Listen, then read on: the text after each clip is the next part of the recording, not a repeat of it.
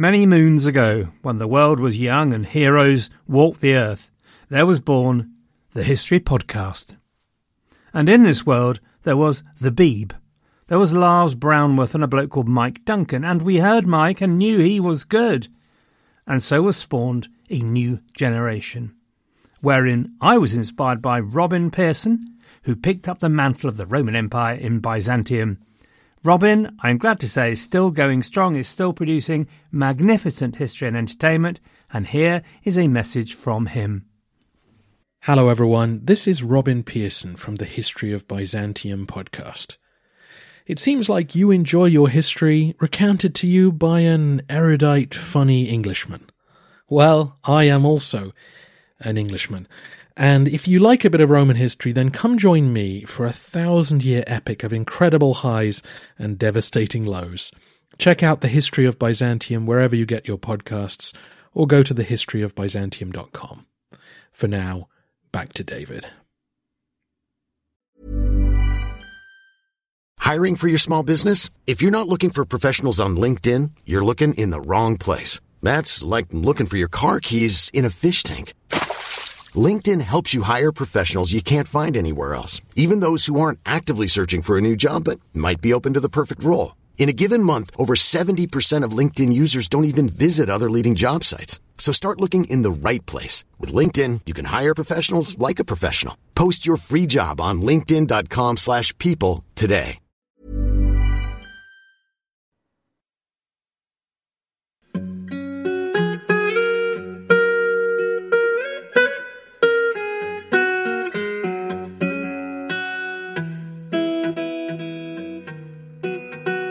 Hello everyone and welcome to the History of England, episode 167, The Triumph of Lancaster. Okay, so this week, the gloves come off.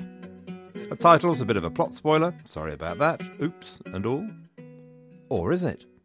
Could it be a clever double bluff? But before all that, I need to talk about the word donator. Yup, that would be the perfectly acceptable and in the Oxford English Dictionary word, donator. I feel vindicated. Also, before I start, I had something of a flurry of questions, a couple of which I thought might be of general interest. Joe asked about what happens at court, and what did moving the court to the Lancastrian Midlands actually mean.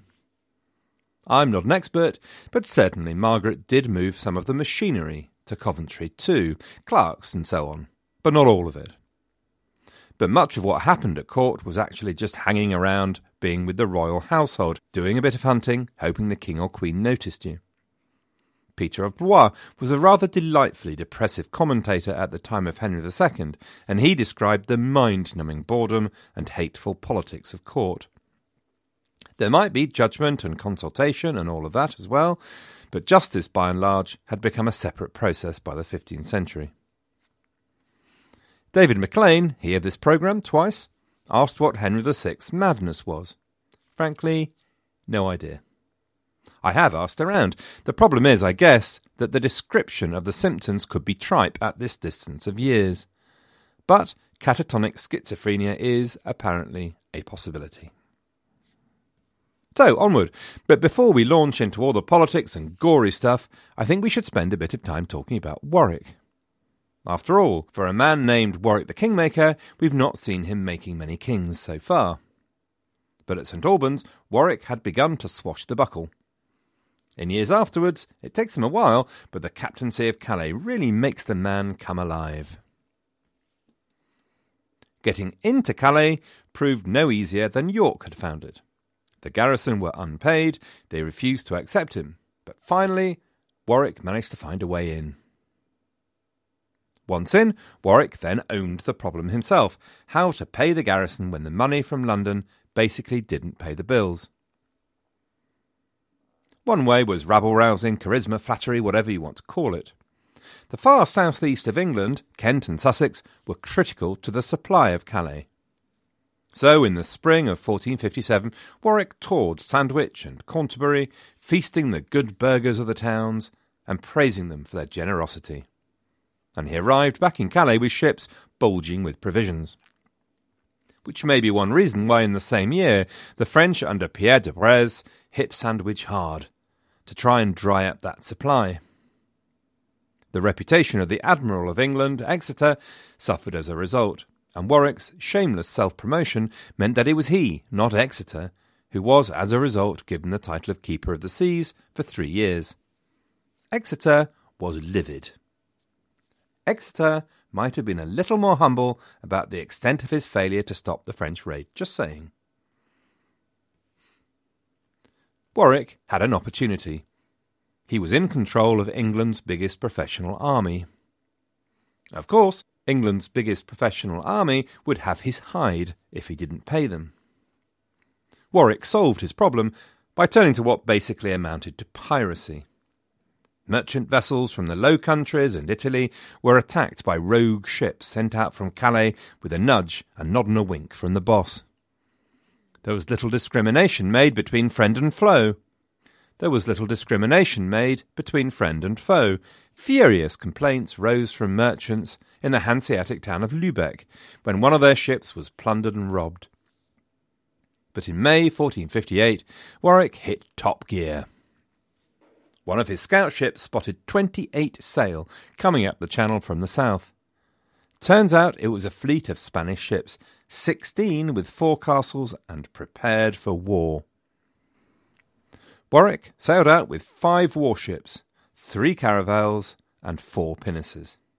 Anyone out there know what that means?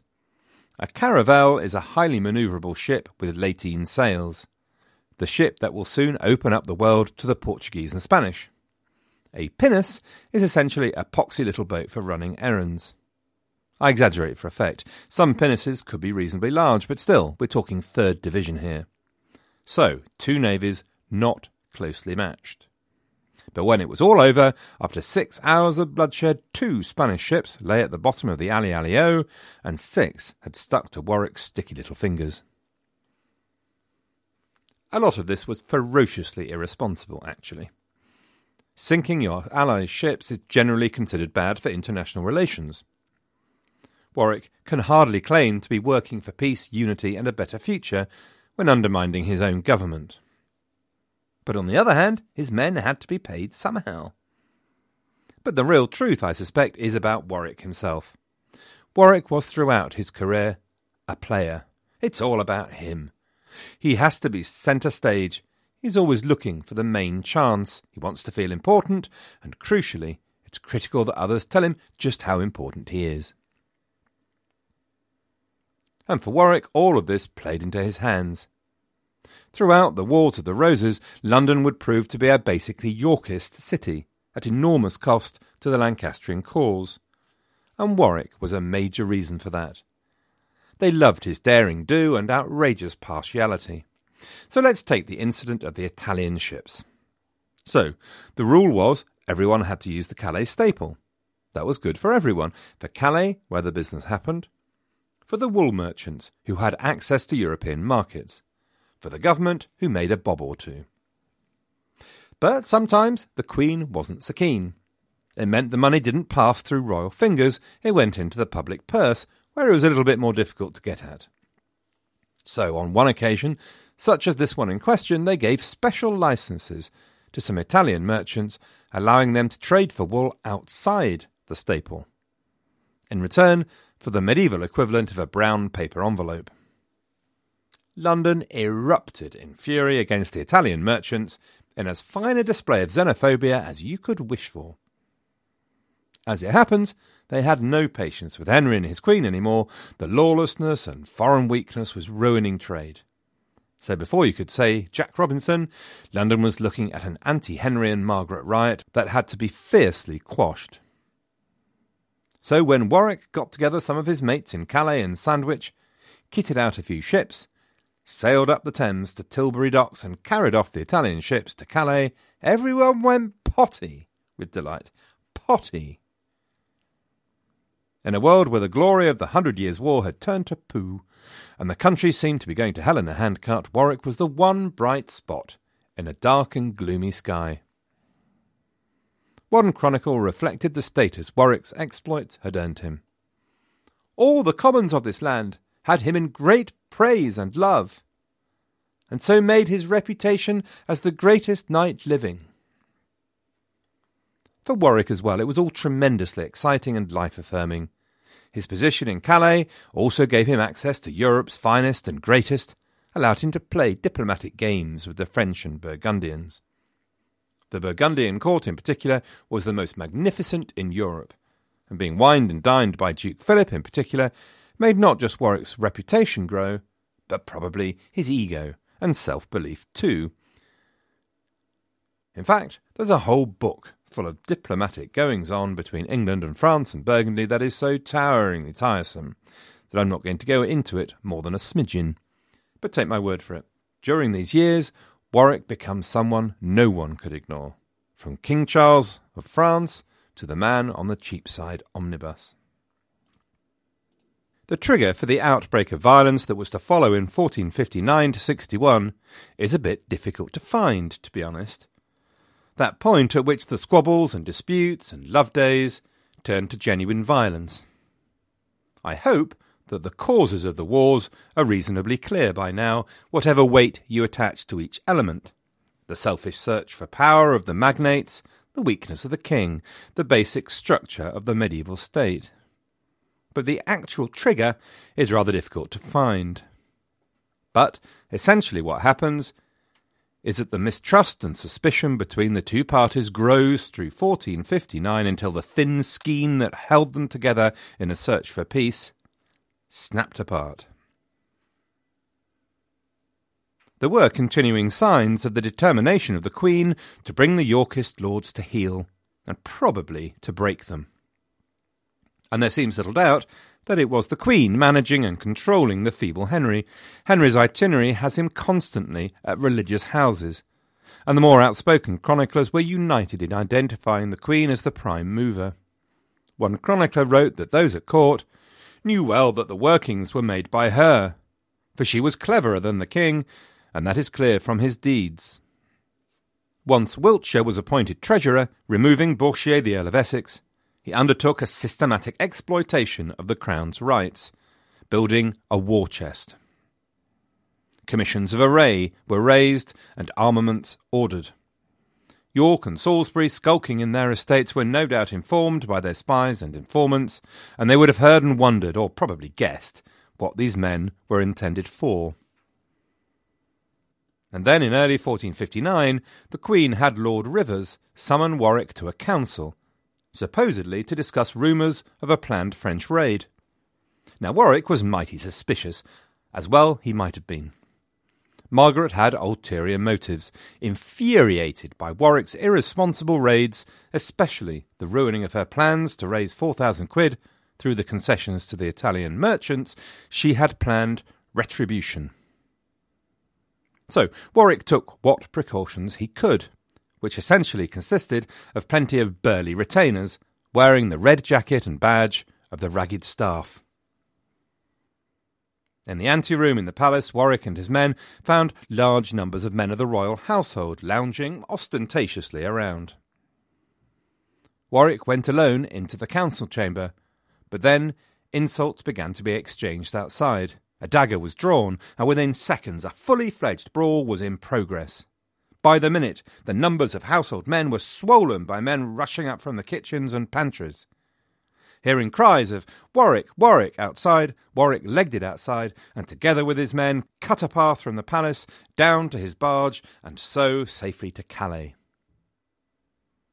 Now, whether this was attempted murder or just a brawl is impossible to know, but Warwick was pretty clear about his interpretation of events, and the messages to Salisbury and York flew. By late spring, Margaret was clearly preparing for war. Court was set up at Coventry, letters recruiting men were sent with dire threats of retribution for non-attendance. Little Prince Edward was now the face of the Lancastrian party. The growing retinue in Coventry were given the prince's livery badges, in the form of a swan with a crown round its neck. And then, to set the trap, a council was ordered for June, and Warwick, York and Salisbury included amongst those commanded to attend. We are now on the inevitable path to conflict, since the Yorkist lords refused to appear, including George Neville, Warwick's brother, and the Bourchier. As a result, the council indicted the Yorkist lords for their non-appearance. Without doubt, there would be worse to follow. All of which was a bit irrelevant, because for York, Salisbury and Neville, it was enough. At Salisbury's caput, the castle of Middleham in Yorkshire in the north of England, the assembled strength of the Nevilles, an army of 5,000 men, had started out. In Calais, Warwick was negotiating with his captains, including one Andrew Trollope. Warwick wanted to lead part of the Calais garrison, 600 men, over to England to fight for York. Now Trollope was a captain that had fought for both Beaufort and Warwick from Calais. Over the last few years he'd shared in Warwick's glory and forged a partnership together. But he and his soldiers were worried. They'd fight for Warwick against anyone, except against the king. To fight against the king went against everything medieval society held dear, and so Warwick swore an oath that he would not lead them against the king. Satisfied with the promise, Warwick and his men landed at Sandwich on the 20th of September, 1459. So, here's the situation. York was at his caput of Ludlow. You might expect this to be somewhere near York, given that he was called Duke of York, but no, not a bit of it. It's in the west of England, on the borders of Wales. The Great Council is at Coventry, Salisbury is in the north, and Warwick the southeast. The Great Council is at Coventry in the Midlands, Salisbury is in the north, and Warwick the southeast. The plan of the Yorkists seemed pretty clear, to get together at Ludlow, which Margaret was understandably keen to avoid. Warwick was still some way away. He'd reached London in a blaze of glory, and was welcomed with some enthusiasm. His message was the same as York's in 1455, it's those evil councillors around the king that need sorting. To direct criticism at either king or queen was treason. Somerset was gone, and so now it was the likes of Shrewsbury they had a go at. It was clearly Salisbury who posed the main threat at this point. Margaret needed someone to stop Salisbury joining up with York at Ludlow until she was ready to march with the main royal army. And she found her answer in Lord Audley, a man with enormous power and land in the West Midlands, who by the time Warwick arrived in England had raised 10,000 men or more. Audley and Lord Dudley moved north to intercept Salisbury. So look, we're about to have a battle, which I appreciate is not necessarily that popular with you all, but seriously, there's going to be a lot more in the Wars of the Roses. But sadly, before we start the battle, this seems like an appropriate time to talk about matters military, to kind of set things up. Sorry to do this to you when we're just about to launch. So, the Wars of the Roses are characterised, at some points at least, by hordes of very large armies rushing around the countryside. The size of the armies is really quite surprising, in the light of the relatively small size of the armies Henry V used to put France to the sword. So while he had to make do with often 8 or 12,000 at the most, I think, the armies that fought the Battle of Towton in 1461 were famously the largest ever to fight on British soil. Contemporaries talked about numbers as big as 100,000, though here, I am afraid to tell you, the contemporaries were clearly telling porkies, should be thoroughly ashamed of themselves and wash their mouths out with soap and water. But the combined armies could well have totalled 50 to 60,000. Wow, I hear you gasp. How come, I hear you ask. Well, I'm glad you asked that. The old wisdom had it that this was the whole problem with the period anyway. This is why we had the Wars of the Roses, because you had all these overmighty barons with their overmighty retinues wandering all over the place. Well, as I believe we've discussed, actually not even a loads of money like Warwick or Buckingham could afford to keep a household numbering thousands. Did we talk about this?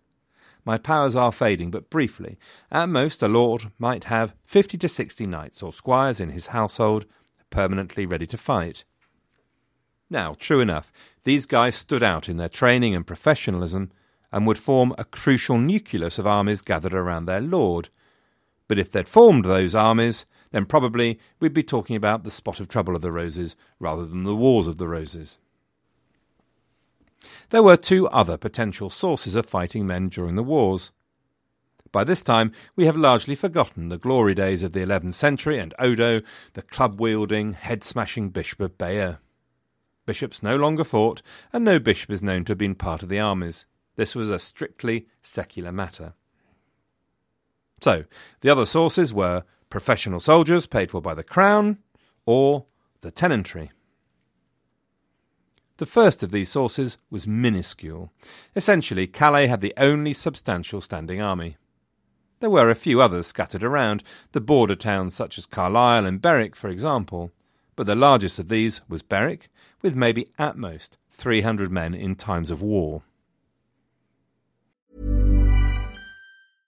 Hey, I'm Ryan Reynolds. At Mint Mobile, we like to do the opposite of what Big Wireless does. They charge you a lot, we charge you a little. So naturally, when they announced they'd be raising their prices due to inflation, we decided to deflate our prices due to not hating you.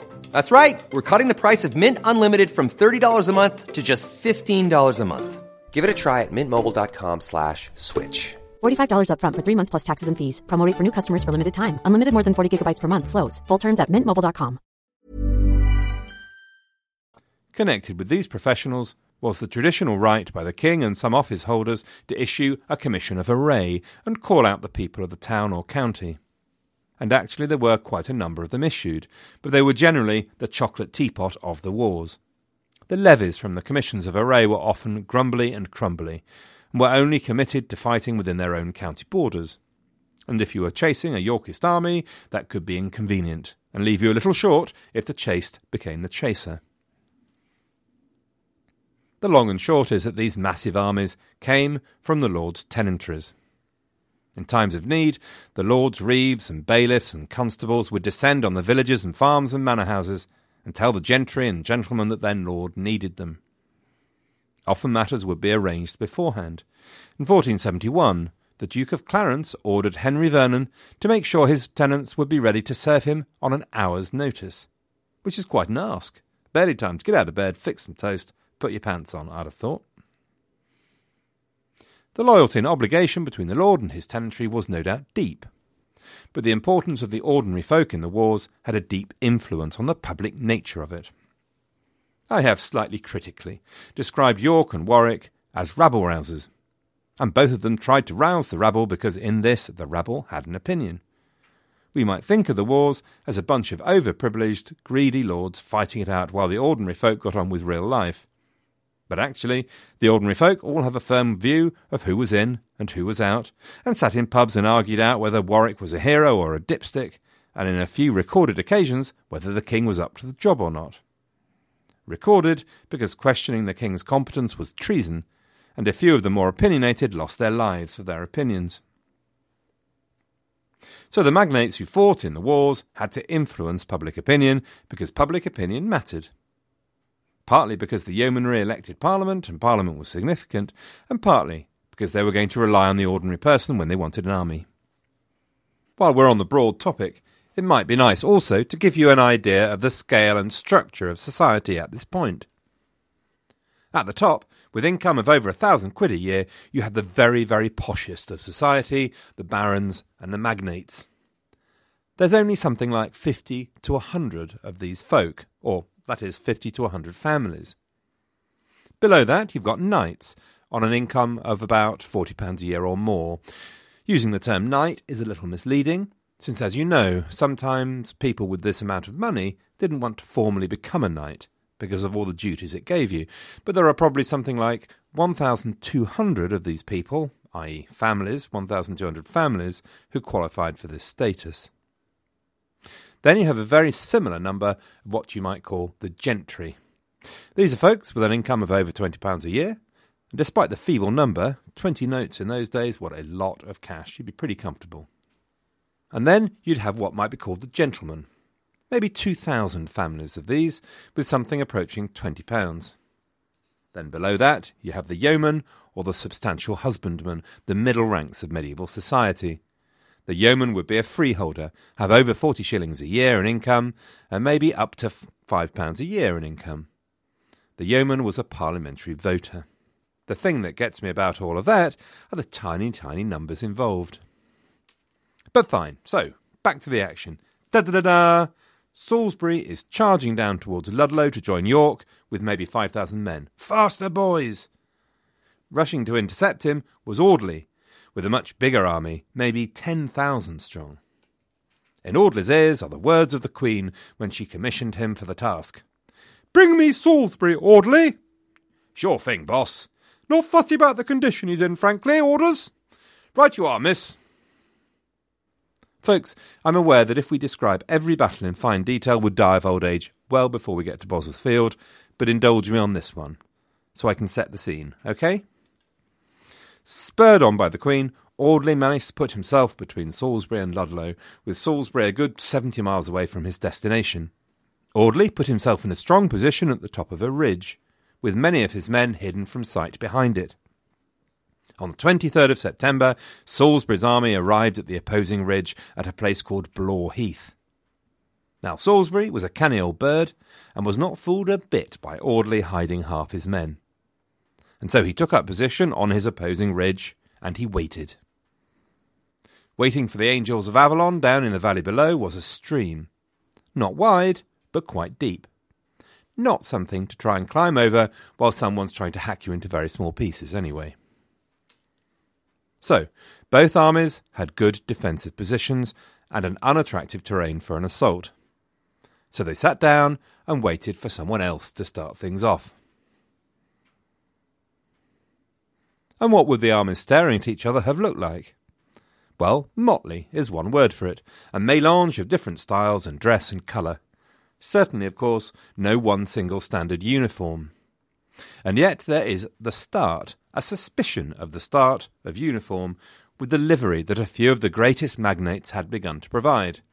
The red jackets of Warwick, the red and black of Percy. The day of gunpowder and handgun had not yet really arrived, although it's so close you can smell it. There were handguns on the field, and small detachments of gunners would exist in the army, mingled in with the archers. They created so much smoke that they were a real problem in obscuring everyone's vision. Their rate of fire was woeful and their accuracy sucked. Apart from that, they were great. Made an impressive noise, certainly.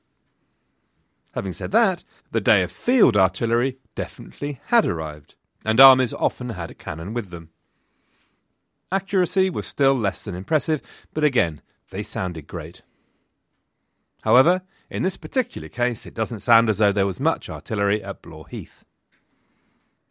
Most of the armies in the wars fought on foot, with a mounted contingent of knights and gentry, and then a mass of archers. The fun thing about the Wars of the Roses, of course, is that here, English and Welsh archer met Welsh and English archer. So, a very different situation to France. Anywho, there they all were, and all of this was going nowhere. So Salisbury, who, as I say, was the bird most canny, played a tricky trick. He started to hitch up his wagons for all the world as though he was preparing to run away, just like Poitiers. Audley, meanwhile, was visualising the Queen when he went back and said he'd missed his man. Although actually, the Queen might not have been very far away. There is in fact a tradition that she was standing on the church tower at a village called Muckleston, watching events, though generally that gets pooh-poohed by historians. And also, while we're on the topic, it's worth mentioning that there's another Lancastrian army just hanging about, quite close, commanded by the Stanley brothers, William and Henry. Watch out for those Stanleys, folks. These are guys with serious commitment problems. So, Audley, worrying about how he'd look with the boss, "You let him what?" ordered a cavalry charge. Bad idea. Boggy stream, sharpened stakes, bunch of archers on a hill. You know what I'm talking about. Mayhem. Nothing daunted. After all, he had twice the number of men as Salisbury. Audley had another go, with exactly the same result. At this point, Audley might have expected a bit of help from the Stanleys. The Stanleys stayed right where they were, chewing nonchalantly on their straws. In fact, William Stanley even secretly sent a small contingent to help out Salisbury. Irritating if you're a Lancastrian. So fine, that's it. If a job's worth doing and all that. So Audley himself led 4,000 foot across the stream and up at Salisbury. Behind him, his men would have had some protection, The sallet, a round, open-faced helmet, was the preference, and might be the only bit of metal armour a soldier wore. But many would have more, like a brigandine, a leather jacket covered with tiny metal plates, or knee guards. But motley is definitely the word.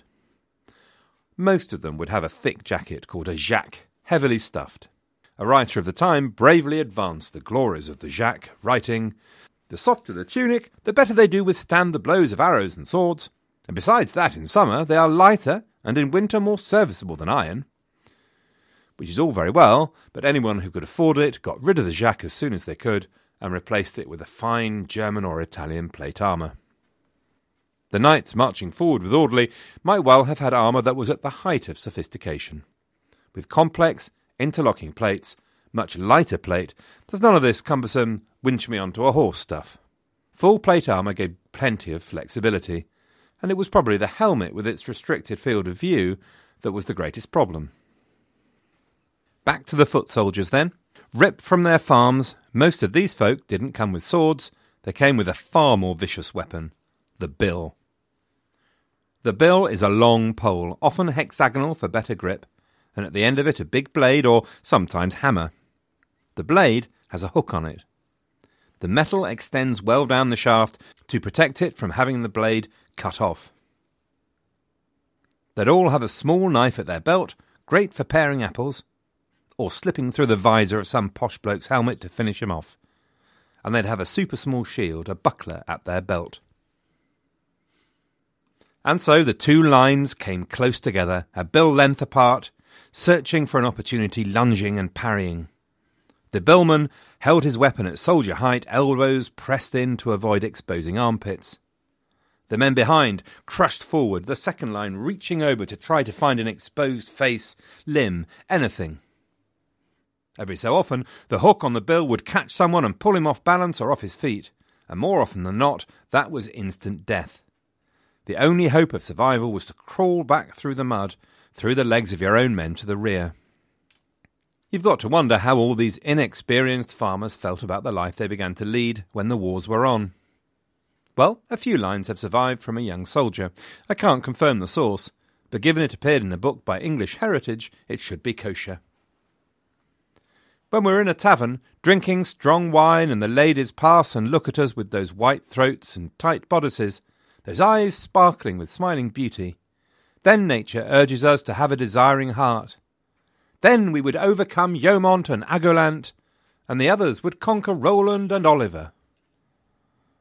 But when we're on campaign on our trotting chargers, our bucklers around our necks and our lances lowered, and the great cold is congealing us together, and our limbs are crushed before and behind, and our enemies are approaching us, then we would wish to be in a cellar so large that we might never be seen by any means. As it happens, it was not to be Audley's day. He was hacked down and killed, and his assistant commander, Lord Dudley, captured. 2,000 Lancastrians lay dead on the field, and the Stanleys hadn't moved a muscle. The Queen fled from the tower at Muckleston, having ordered the shoes on her horses to be turned round to fool any pursuers. Salisbury marched on to Ludlow. Fatally, he sent two of his boys, Thomas and John, back with some of the men. Both were duly captured and imprisoned, and the Yorkist army weakened. Warwick had also made his way, so Salisbury, York and Warwick all met at Worcester Cathedral. And there, all together, they swore a solemn oath to stick together and protect each other. By the 10th of October, they were all back at Ludlow Castle, and no doubt they were entertained to high feasts and celebrations. Cecily Neville would have been there with all York's brood. Edward, the eldest, was now 17, and a full part of it with the grown-ups. Good-looking lad, tall, handsome and strong. Edmund of Rutland was also part of the grown-up brigade, 16 years old, while George was just 10, and Richard at 7 would have been at their mother's knee. Two of York's daughters, Anne and Elizabeth, were already married and probably absent, but the 13-year-old Margaret would probably have been there. All well, good and jolly, but as they looked around they might have felt that the army of York was a little on the light side. But nonetheless, But never mind, they'd have taken comfort in Andrew Trollope and his men of Calais, hardened, practised and competent men of war. The walls of Ludlow Castle were high and thick, the bridge in front of the town, Ludford Bridge, strongly defended, and the artillery looked impressive. That same day the three wrote the traditional letter professing their loyalty to the King and Queen, moaning about the losers around them. But by the 12th of October, the Royal Army had arrived, and it was a whopper. It was stuffed full of earls. The King and the Queen were clearly in attendance. And there were two conclusions to be drawn by the outside observer. Firstly, it looked very much as though it was York, Salisbury and Warwick that were the forces of faction and disunity here. And secondly, if York won this, it'd be the greatest comeback since Lazarus.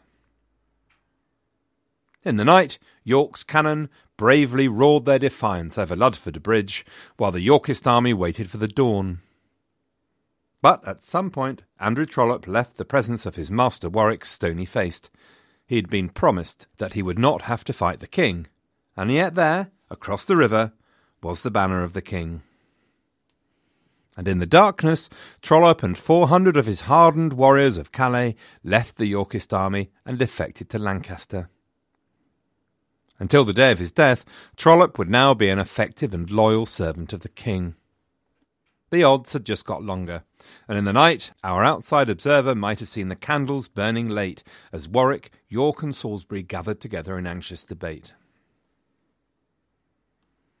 The army of York came to its feet with the dawn, lighting the campfires, grabbing whatever food they could, worrying about the battle to come, when a rumour began to run through the ranks. Where were their leaders? Where was the Duke? Why was he not among his men, building their courage, recognising their loyalty? Where was the gallant Warwick, the lordly Salisbury? Well, they'd legged it, lifted up their skirts, and run for it. Not great for their honour, reputation, and certainly not nice for their deserted men, but very probably an excellent career choice.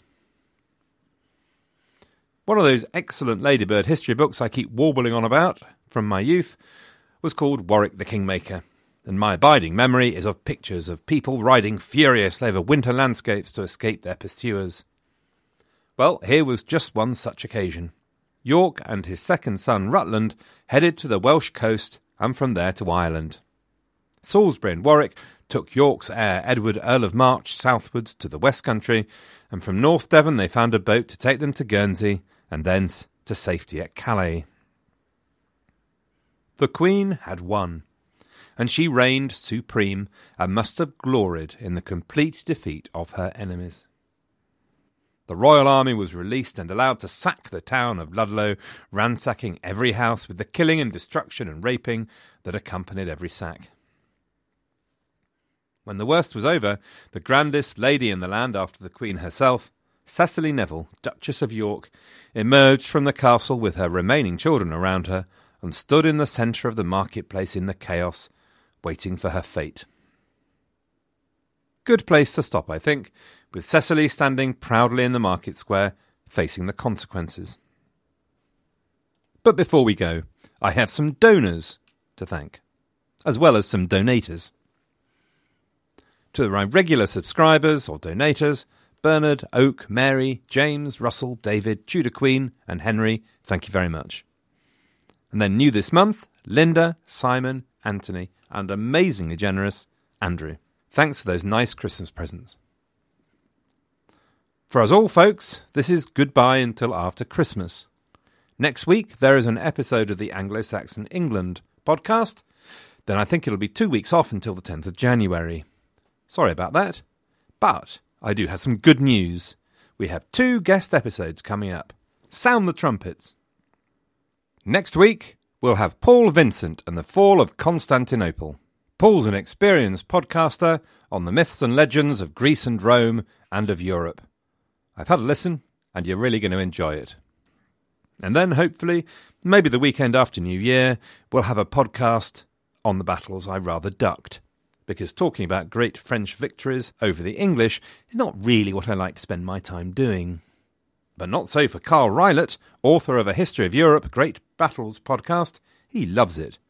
And so you can hear more about the battles of Formigny and Castillon. All of which is grand.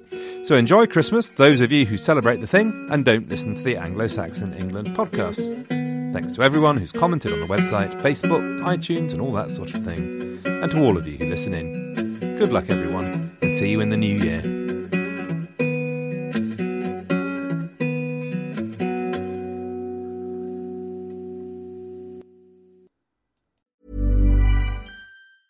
Cool fact, a crocodile can't stick out its tongue. Also, you can get health insurance for a month or just under a year in some states. United Healthcare short-term insurance plans, underwritten by Golden Rule Insurance Company, offer flexible, budget-friendly coverage for you. Learn more at uh1.com. Hey, it's Paige DeSorbo from Giggly Squad. High quality fashion without the price tag. Say hello to Quince.